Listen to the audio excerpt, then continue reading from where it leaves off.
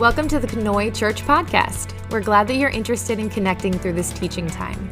If you'd like to connect further, feel free to reach out to us through our website, conoychurch.org.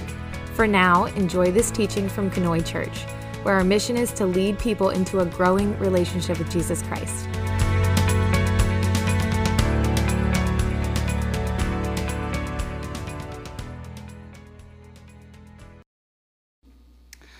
It's a powerful lyric. What a burden we carry because we don't give it to God, right? I pray that for our service today, that we can kind of lay our burdens before God rather than focus on them. Rather than let the things that we feel burdened with distract us during this time, we can give those to God and focus on what He has for us this morning. You know, when a baby is a baby, it can't have meat. Babies don't have teeth, so you can't gum a piece of meat until you can get it swallowed. You know, you have to give a baby something that it can actually handle, and that would be milk.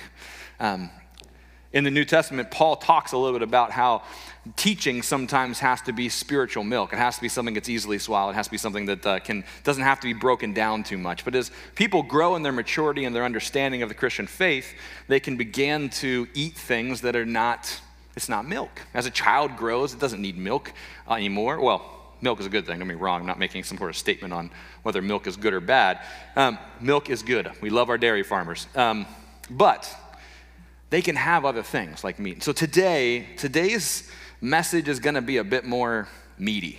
I'm going to invite you to try and stick with me, to try and not be distracted today so that you can work at breaking down what we're talking about for yourself.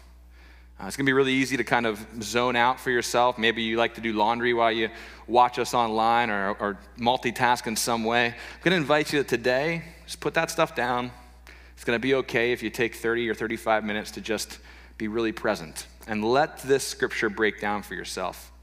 Today, we are finishing up Philippians. This is it. We're done. We've been in this for 9 weeks. If you think about a year ago, we were actually studying the life of Abraham. We spent 12 weeks in Abraham, in Genesis, studying the life of Abraham, and we would do one chapter every week. But, you know, Philippians is so good and thick and just full of good stuff that we sometimes are taking 5 verses at a time because, well, that's really all we have time to break down. Today, we're going to start in chapter 4, verse 10, and we're going to go to the end of the chapter, finish out the letter. So I'm going to invite you to please open your Bibles or your Bible app on your phone, whatever that might be, and join us at verse 10, chapter 4. And also, if you don't have a Bible, and you can make us aware of that, we will give you a Bible. We have tons of Bibles at church, and they do us no good if they sit here all week. We'd rather put them in your hands. So if you don't have a Bible and you want a Bible, send us a message on Facebook or write it in the comments right now, whether it's YouTube or Facebook. Let us know you need a Bible, and we will get one to you. Philippians chapter 4, verse 10, let's jump in. Here it is. I rejoice greatly in the Lord that at last you have renewed your concern for me. Indeed, you have been concerned, but you've had no opportunity to show it.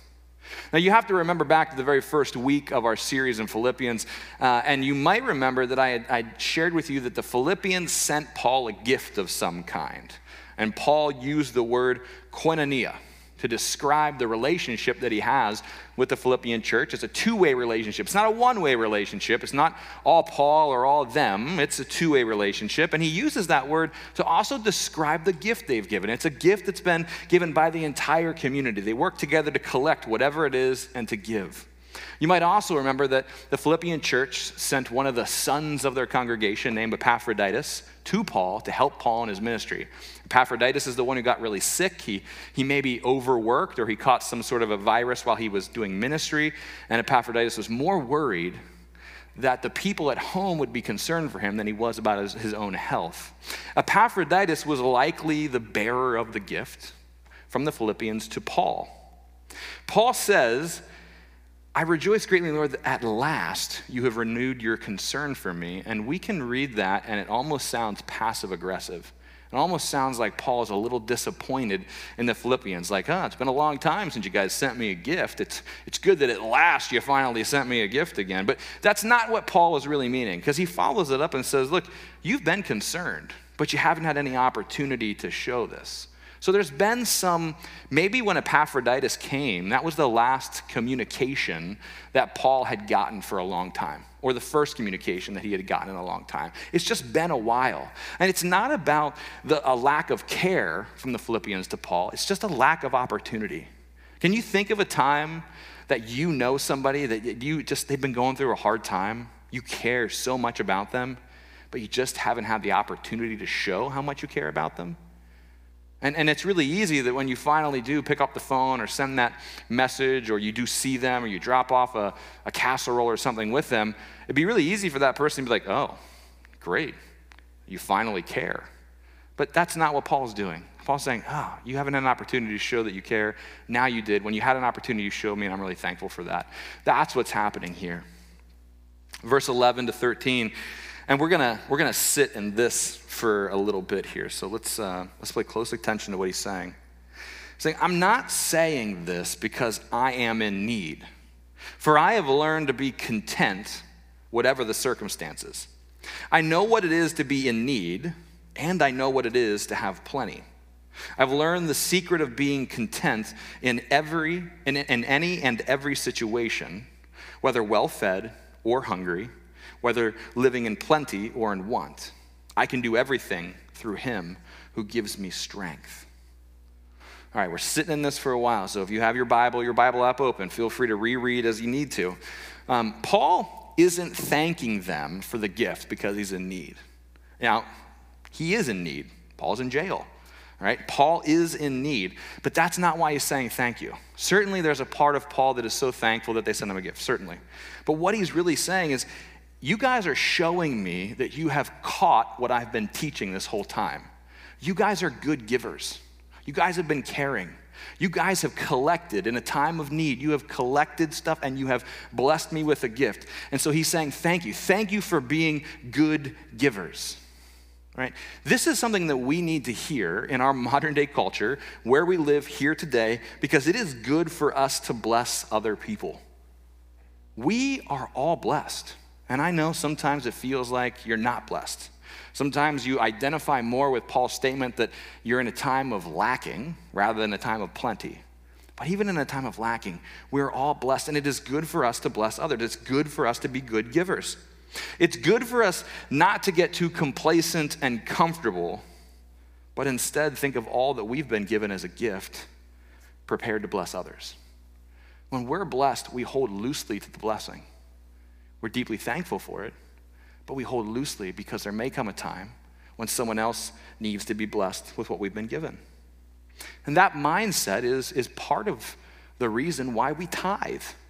Part of the reason is it's because we love God. We care about this community, and we recognize that together our community can do things that we could never do alone. That's part of why we give. Now, Paul says, I've learned to be content, whatever the circumstances. This series, we've talked a lot about circumstances. We've talked a lot about making sure that our joy and our thankfulness and our faith and our hope is located outside of our circumstances. Because in the worst of times, we can still find joy and hope, even if we're in the midst of something really difficult or tragic.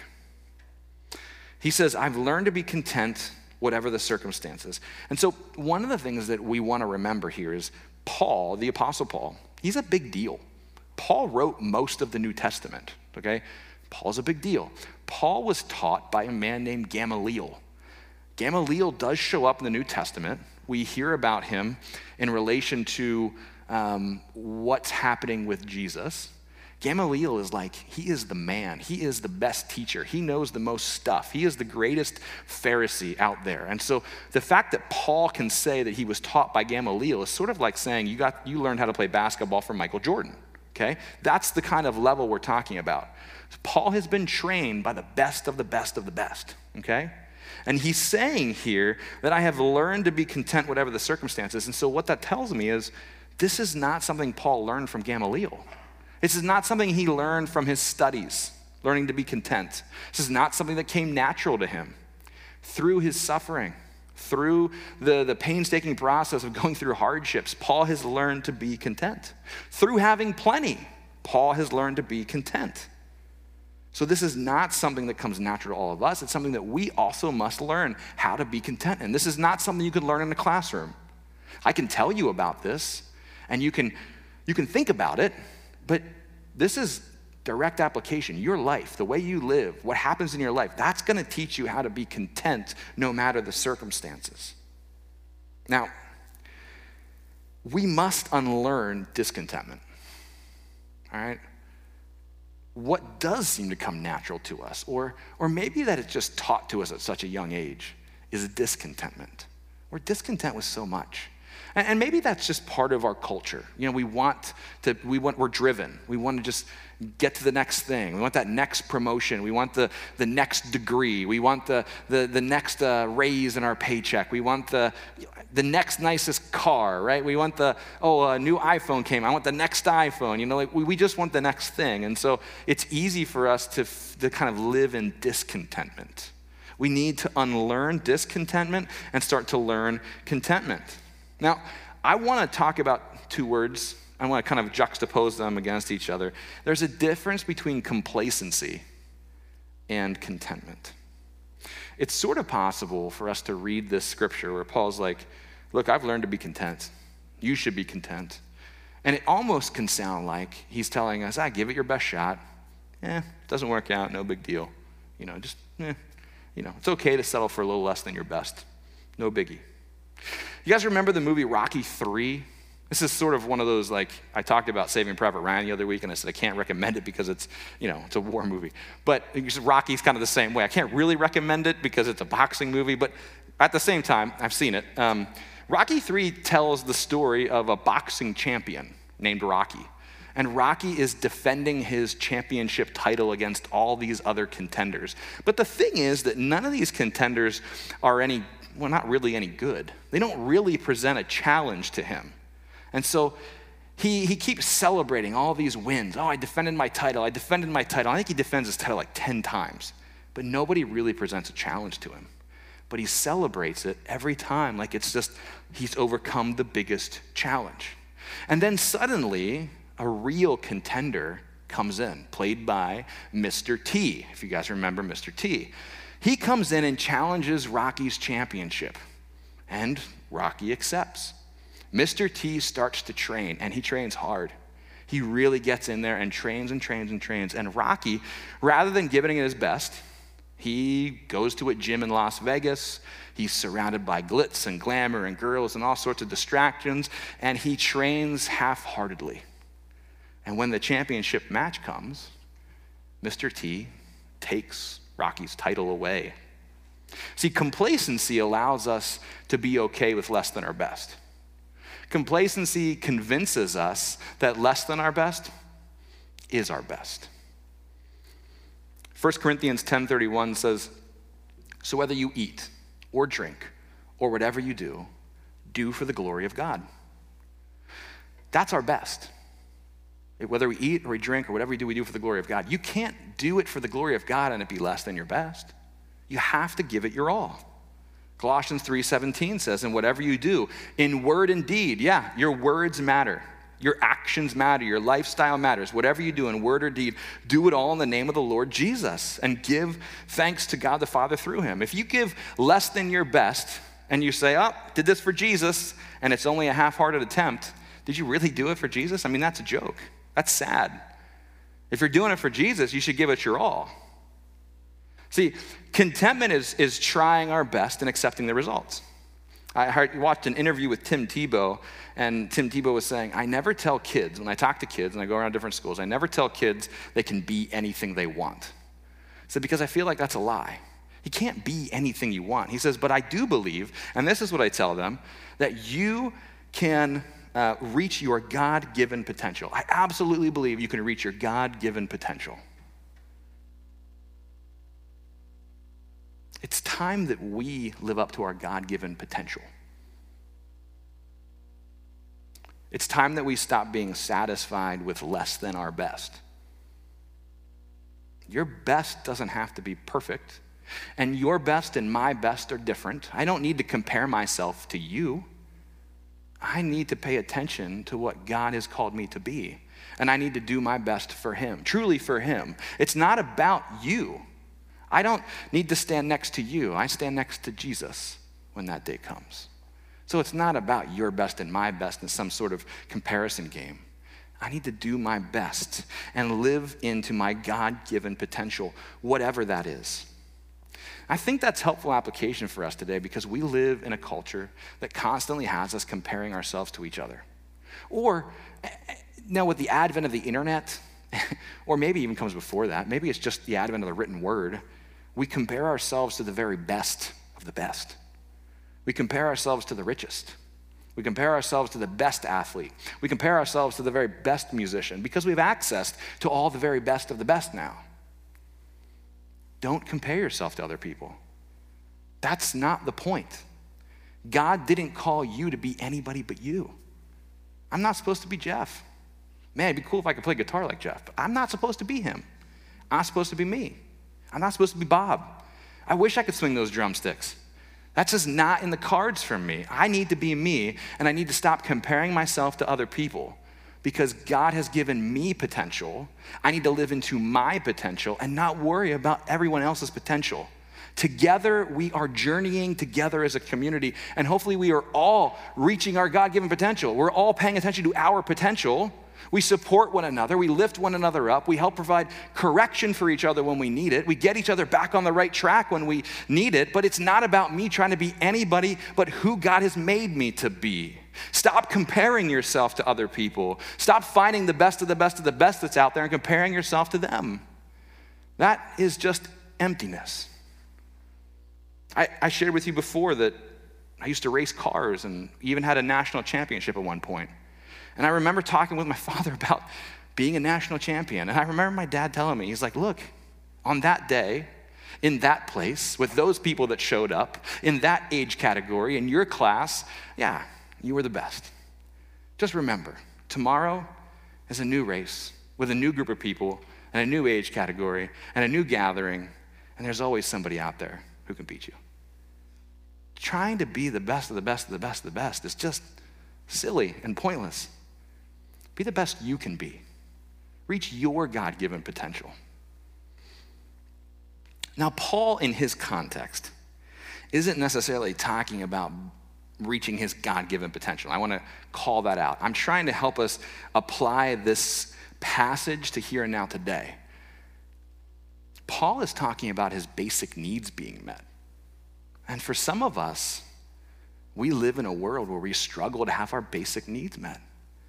But most of us don't live in a world where we struggle for our basic needs, which is why I'm talking about not comparing yourself to others. However, let's talk about basic needs.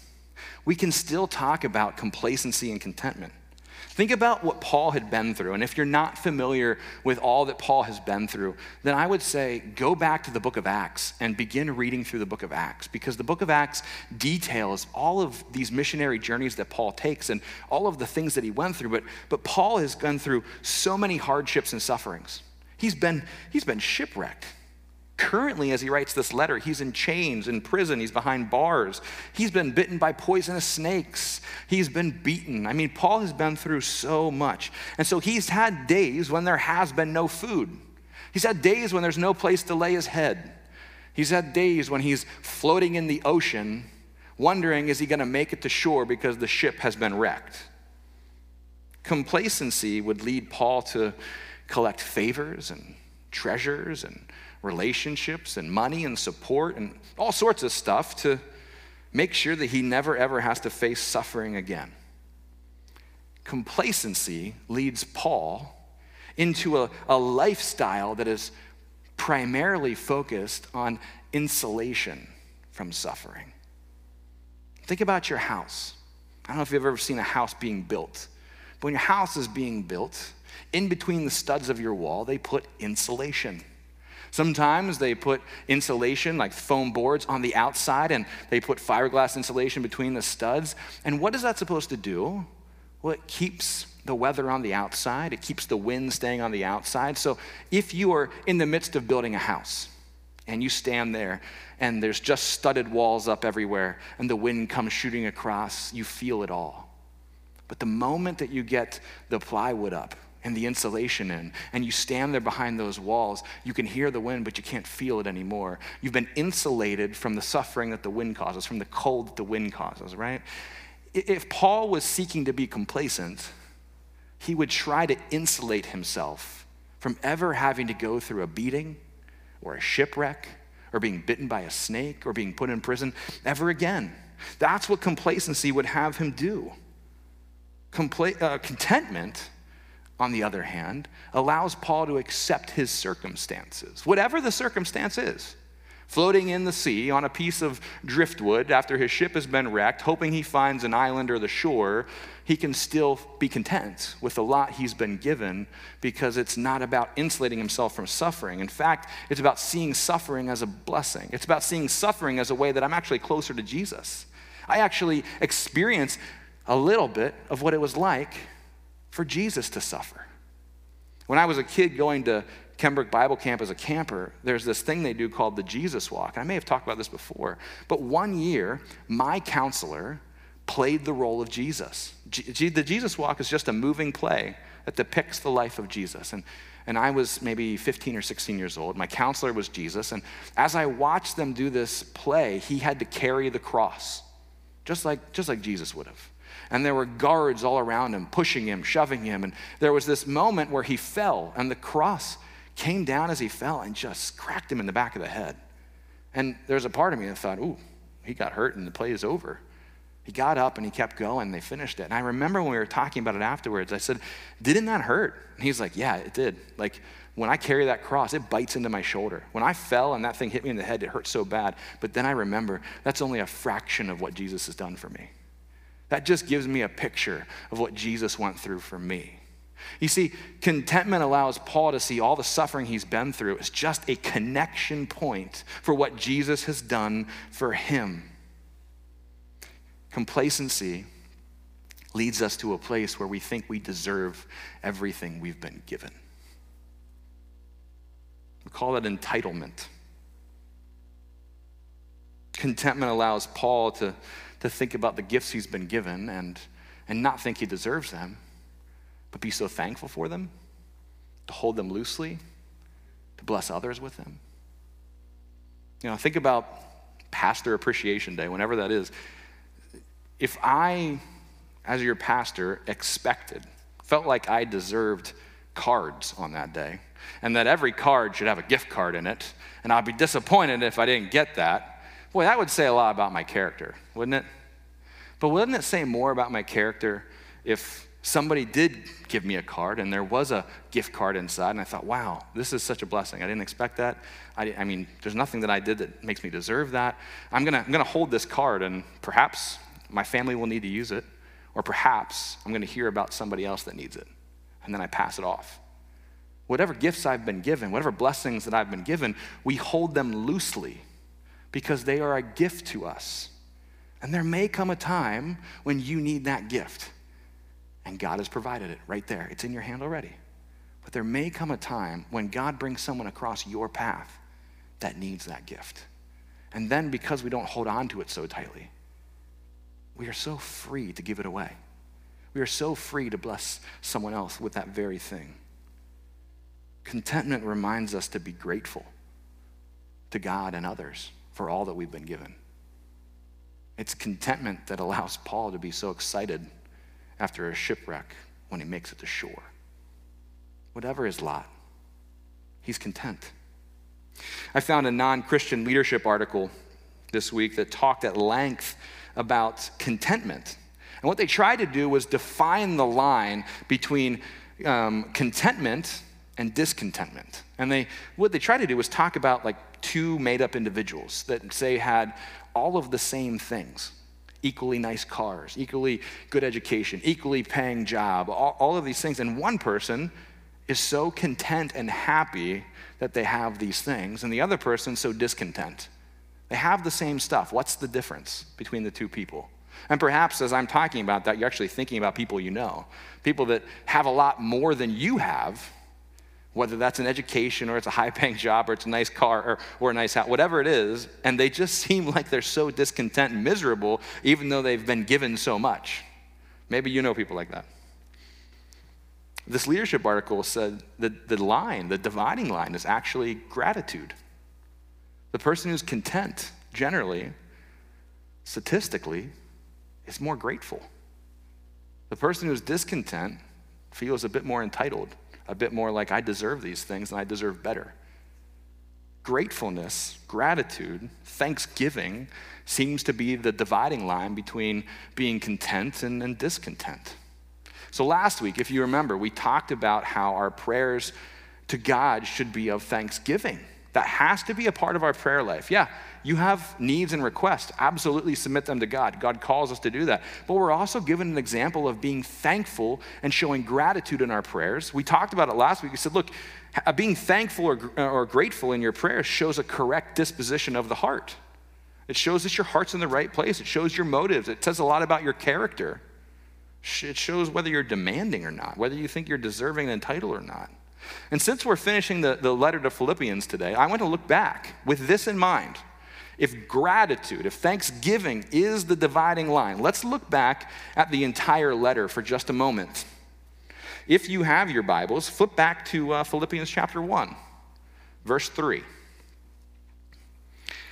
Paul, in the very beginning of this letter, what he does is he says, "Hi, this is Paul and Timothy," right? He greets them. And then the very first thing he says is, "I thank God every time I remember you."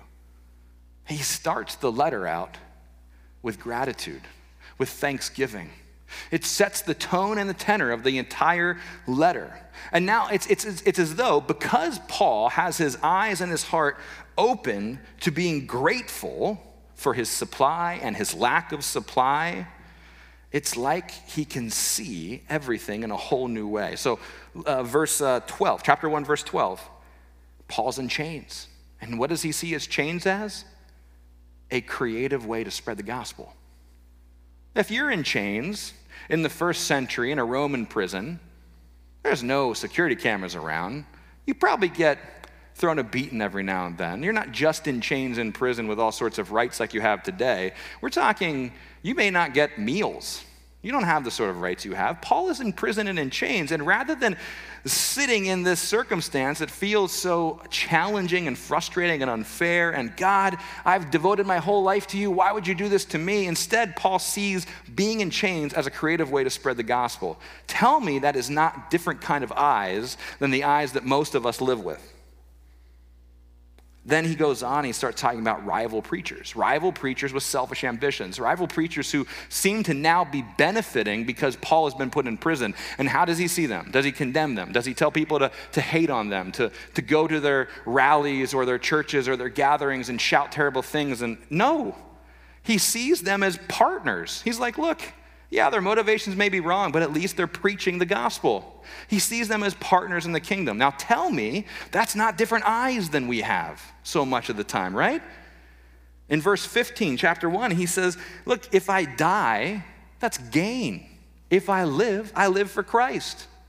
Different eyes. Chapter 2, verses 6 to 11, he talks about how Jesus Christ, being equal with God, relinquished his power and his privilege to come down to earth, to become a human, to live as a servant, to die the death of a criminal on a cross, all to reunite us with God. He says, look, if you're going to follow Jesus, then giving up your power is actually what we need to do. Not trying to accumulate more and more and more and more and more power. We actually give up our power, just like Jesus did. And so he sees the place that he is, in prison with very little power, as making him that much closer to Jesus. Gratitude and thankfulness leads Paul to do all things without complaining. That's a quote. Verse 14, chapter 2. Do all things without complaining. Because Paul doesn't believe he's entitled to comfort. Paul doesn't believe that he's entitled to ease. None of us are entitled to ease and comfort. Paul is showing us that he can be content in all of these things. Gratitude allows Paul to sing the praises of his good friend Timothy and Epaphroditus. And when you find good people, anybody that owns their own company or anybody that has ever served on a team as a leader of a team, when you find good people, man, you want to keep good people. So you do anything you can to keep those good people. When you're in the missions field, if you can find some good people, like Epaphroditus, man, he works himself until he's sick. Timothy, boy, he is a sponge and soaks up everything that Paul says. When you get good people, you keep good people. But instead, Paul sees them as the future of blessing everyone else. And so rather than keep them, Paul says, I'm going to send them both to you. They're going to come minister to you. I'm going to give them away. They are a gift. We get into chapter 3 and Paul starts talking about his resume essentially, right? He's like, I'm a Jew. I'm from the tribe of Benjamin, so I can even prove that I have the good lineage. I'm a Pharisee. I know the law better than anybody knows the law. I've been proven by the law to be righteous. He lists all these things that everybody else would say, man, Paul has got it going on. That stuff is profit. There's nobody that can compare to Paul. And he says, look, all of that it's junk. It's no good. We said the word is scubala. It's rubbish. It's trash. Everything the world counts as profit, I count as trash because I know that none of that stuff gets me in with God. The thing that gets me in with God is Jesus Christ. That is different sort of eyes than we see in our world today most of the time. We always are trying to check off our list. We always feel like we're not doing enough when we miss a meeting or when we can't accomplish something. Rather than going, look, I haven't lost any of my credibility. I haven't lost any of my worth and my value because I missed that thing. My worth and my value is in Jesus Christ. That's what makes me good with God, not doing all of this stuff. It's a thankful heart. It's a heart of gratitude that leads Paul into humility when he declares to us, Paul declares to us, I've not yet arrived. I've not yet obtained perfection. I don't feel like I am actually mirroring Jesus Christ yet. Instead, I will press on. Instead, I will continue to run the race. That's humility brought on by thankfulness. Thankfulness is what leads him to say, look, Yodi and Syntyche, you guys are arguing, but we still love you. Your names are in the book of life. And rather than kick you out of our community because we can't stand your arguing, our community, our yoke fellow is going to come around you and lift you up and care for you and love you and help you work through this problem. Boy, that's different than the world we live in, where you can get kicked out of anything and everything so very quickly.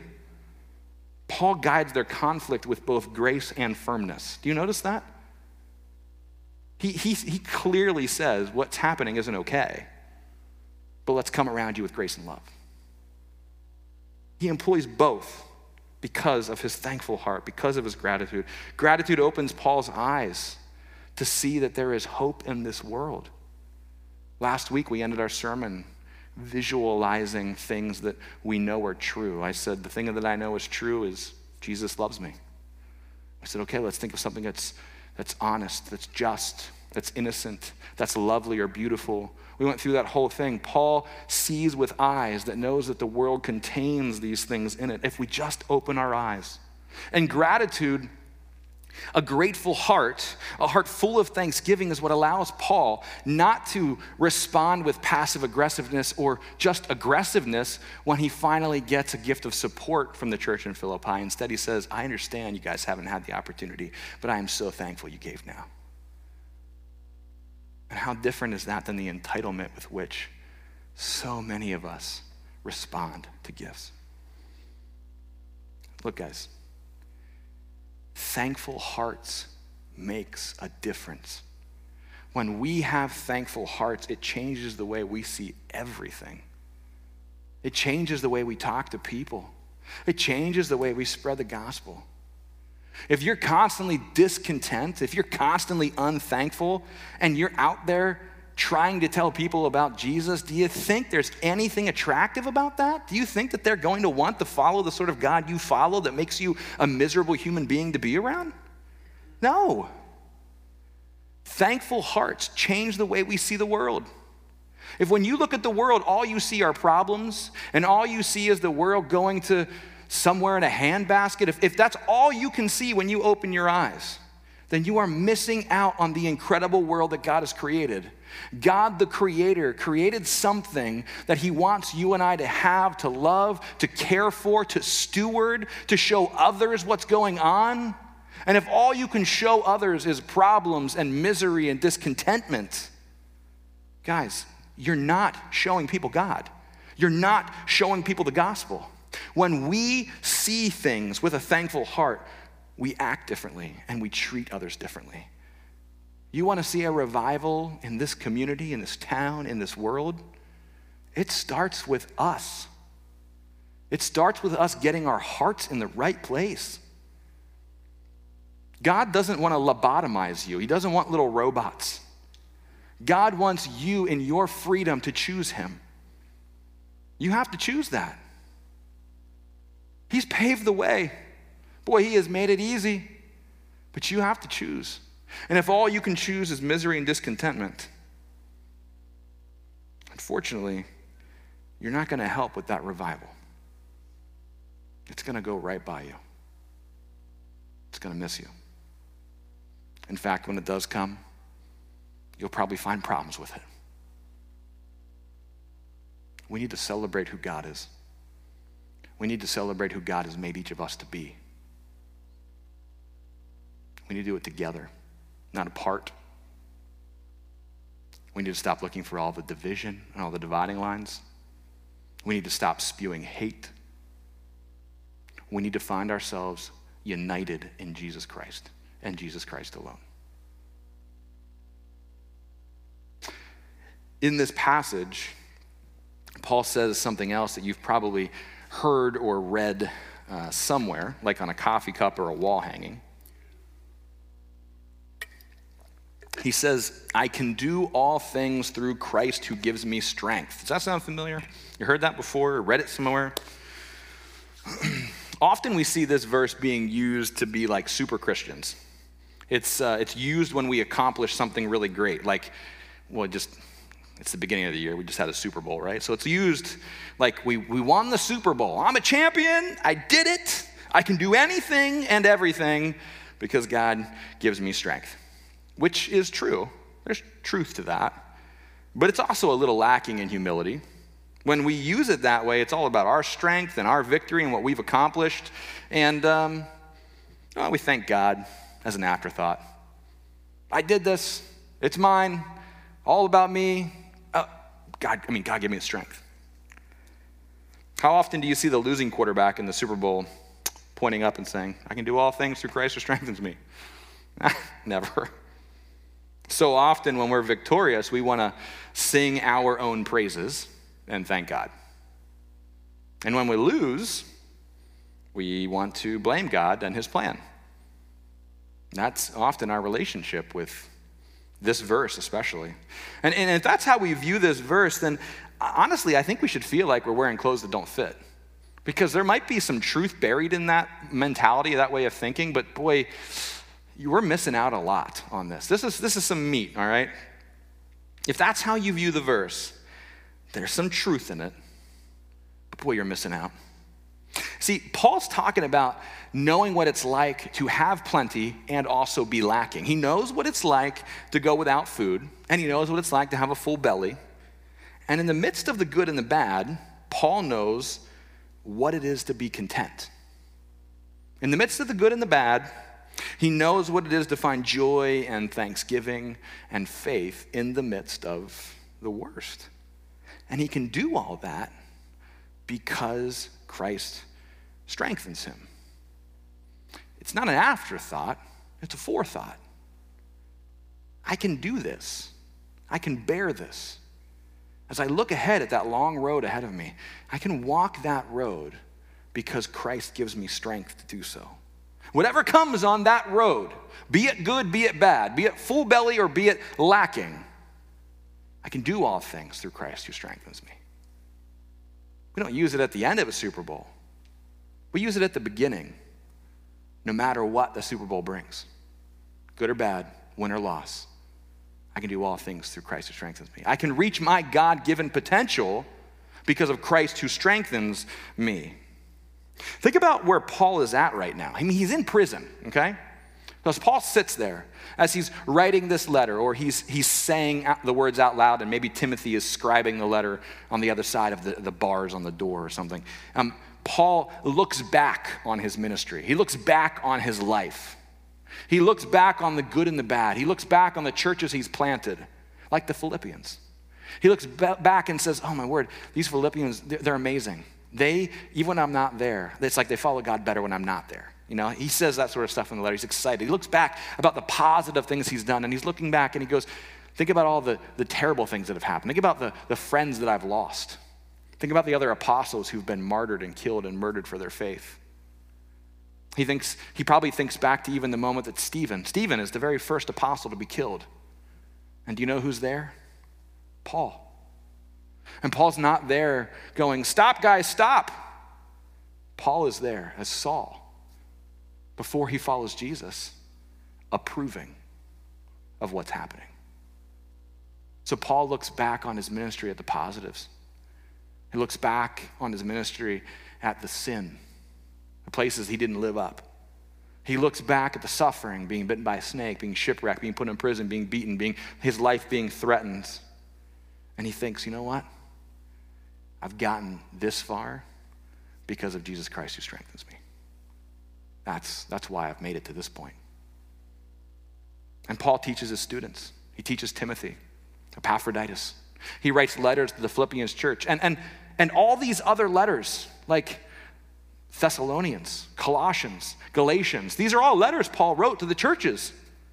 He writes all these letters. These are all his students. He reminds them how to follow Jesus. He provides correction for them when they're doing it wrong. And he's trying to help them understand what this faith journey is going to look like when Paul's not in the picture anymore.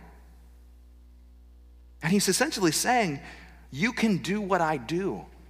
You can share the gospel like I can share the gospel. You can make it through this suffering. You can do what I do because of Jesus Christ who gives you strength. Paul probably sits in this prison as he writes the letter, and he looks down at the chains on his wrists. He looks at the bars on the window, the doors.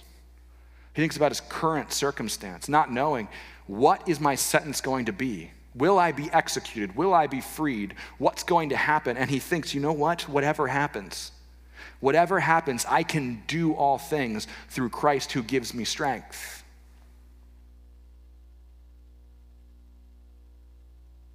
That is how this verse is meant to be used.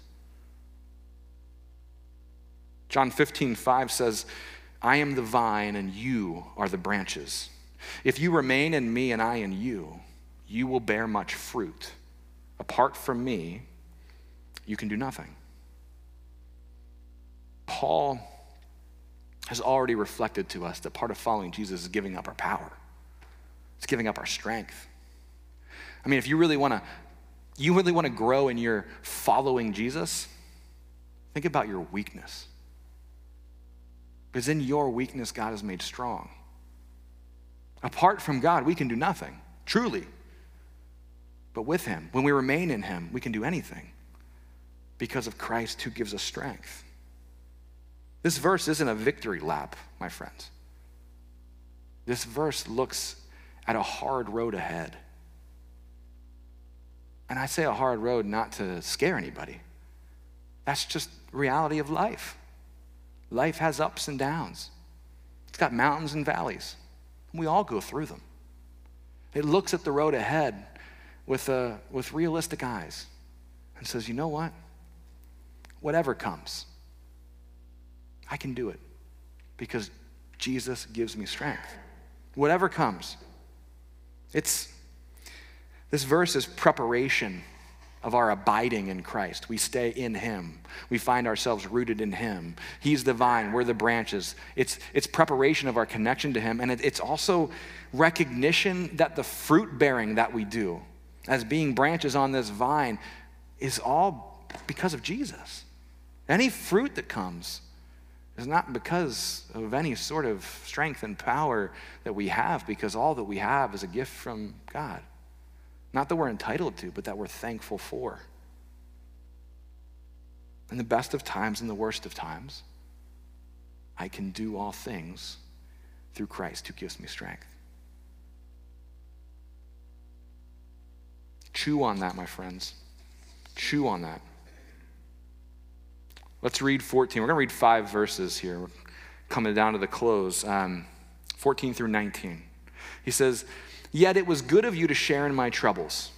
Moreover, as you Philippians know, in the early days of your acquaintance with the gospel, when you were young Christians, when I set out from Macedonia, not one church shared with me in the matter of giving and receiving except you.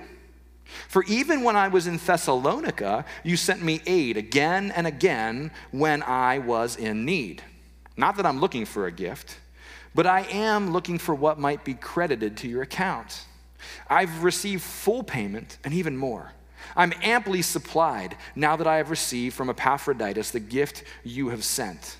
They are a fragrant offering, an acceptable sacrifice pleasing to God, and my God will meet all of your needs according to his glorious riches in Jesus Christ." Paul is closing the letter. We're coming down to the very end here, and he's remembering the sort of support that the Philippians have given him during his time as a missionary. This community that he loves so much has supported him, and sometimes were the only ones that supported him in his missions. The only one. And it appears that there were times, like in Thessalonica, that he needed support again and again and again, and they were there for him. They supported him multiple times through that. And the interesting thing here is that Paul is less concerned with the gift, and he's more concerned with, here's what he says, crediting their account. Joyous credit to their account. It's as though Paul has a picture of somebody keeping the books. And when we give, boy, it's credited to our account. And Paul is thankful for the gift, but he's even more thankful that he gets to be like, hey, God, my friends in Philippi, they lifted me up. They supported me. He goes to God on their behalf to share with God what has been done. Not that God doesn't know. He's just so joyful that he can credit this sort of support and care and love and giving to their account. Paul knows that God looks favorably upon those who mirror his heart. And in this case, it's giving, it's blessing, it's caring for, it's lifting up, it's supporting. 2 Corinthians 9:7 says, each of you should give what you've decided in your hearts to give. Not reluctantly or under compulsion, for God loves a cheerful giver. God loves a cheerful giver. Paul makes mention of their sacrifice being sweet smelling, and that might sound a little weird to you. And what that is just Old Testament language that talks about sacrifice. That was sort of the belief. When you sacrificed a bull or a ram or whatever it might be, that the aroma that raised was sweet smelling to God. And so the thing that we want to pay attention to here is that Paul recognizes that their gift is a sacrifice of sorts. And that's what I want to remind you today a little bit, is just when you give, you sacrifice. That's just the honest truth. When you tithe on a regular basis, you are giving up something that you otherwise could have. I don't know what that is for you. I don't know what that is in your life. When we give, when we bless others, when you take that gift card that's been given to you and instead you give it to someone else, you are sacrificing the gift card to give to someone else. When we give, we sacrifice. Paul recognizes that this gift that the Philippians have gathered to support him with has been a sacrifice. You think about the Old Testament, if the person making the sacrifice had to purchase the bull, even today, purchasing a bull is a big deal. That's expensive. That costs a lot. And in Old Testament times, you're going to make that sacrifice whether you actually can pay for the bull or not, because that's the way you were going to find forgiveness from God. That's how you were going to be made pure. So I'm getting the idea here as I read this that the Philippians probably scraped together. They gave whatever they could to support Paul in this. Whatever this gift, it probably came at a great cost. When we give to God, we are never the poorer for having given. I want you to remember that. Because I think it's really easy sometimes that we in our budgets, we set some money aside and say, look, this is what I'm going to give to God. And that's the easy first thing when things get tight is we go there and we give less. We're never the poorer for having given to God because God blesses us when we give so much. We give because God has given to us. You've been richly blessed by God. And so we give because God has given to us. We love because he first loved us. We give because he's given to us. My friend Lisa Stone, who spends time with me in the office, has said and often says, we can't outgive God.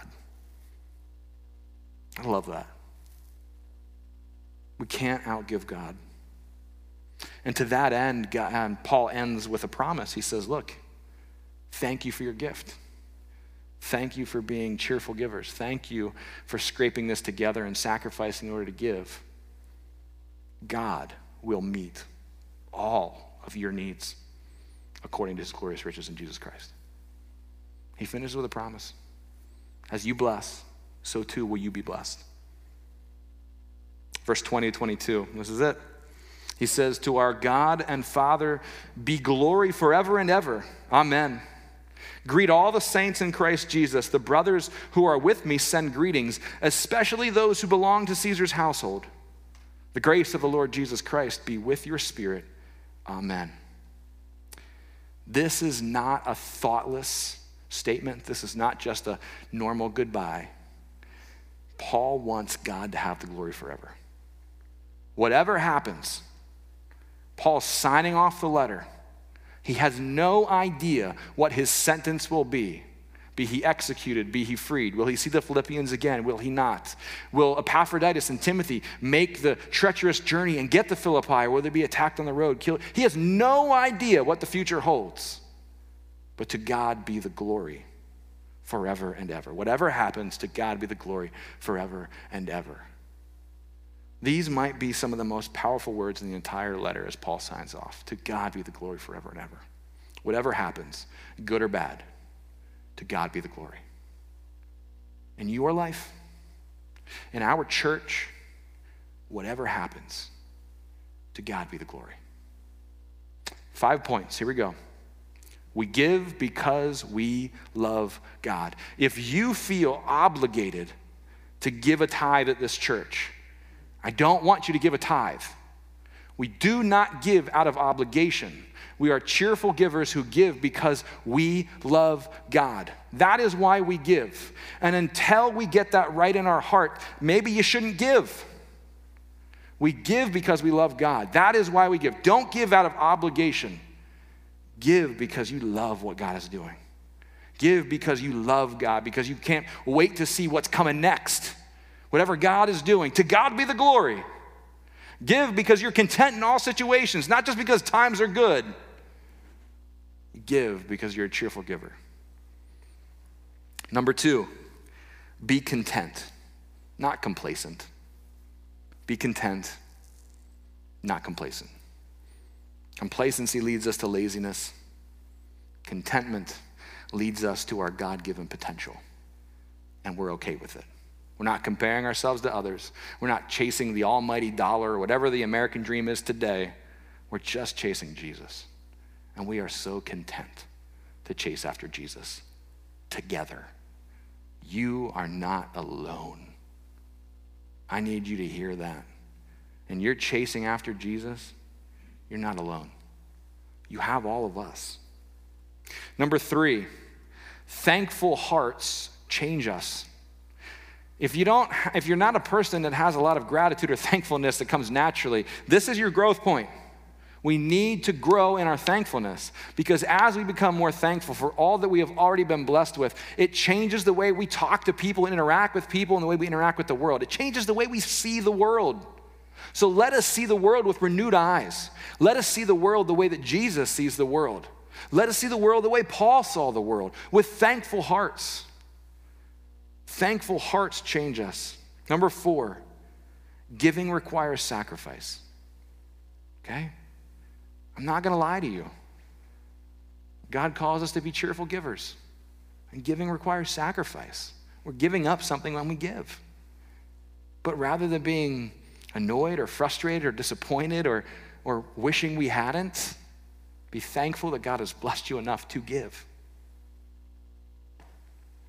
And number 5, to God be the glory forever. God. Not us, not you, not me. God gets the glory. I shouldn't stand up here if I can't say God gets the glory. If our church blows out the seams and all sorts of amazing things happen, that is God. That is not me. And the moment that I take the credit for that, I need to be gone. To God be the glory forever and ever. And that's the same sort of rule that we should have in our personal lives too. God be the glory. Simple statement. We can't outgive God. I love that. We can't outgive God.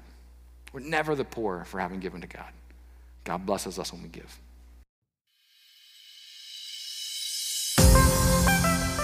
Hi, this is Pastor Nick. Thanks for listening. I hope something that you heard today was very helpful. If you want to connect with us further, feel free to check us out on Facebook, Instagram, or our website, KenoyChurch.org. Sure, I'm glad we're in this together.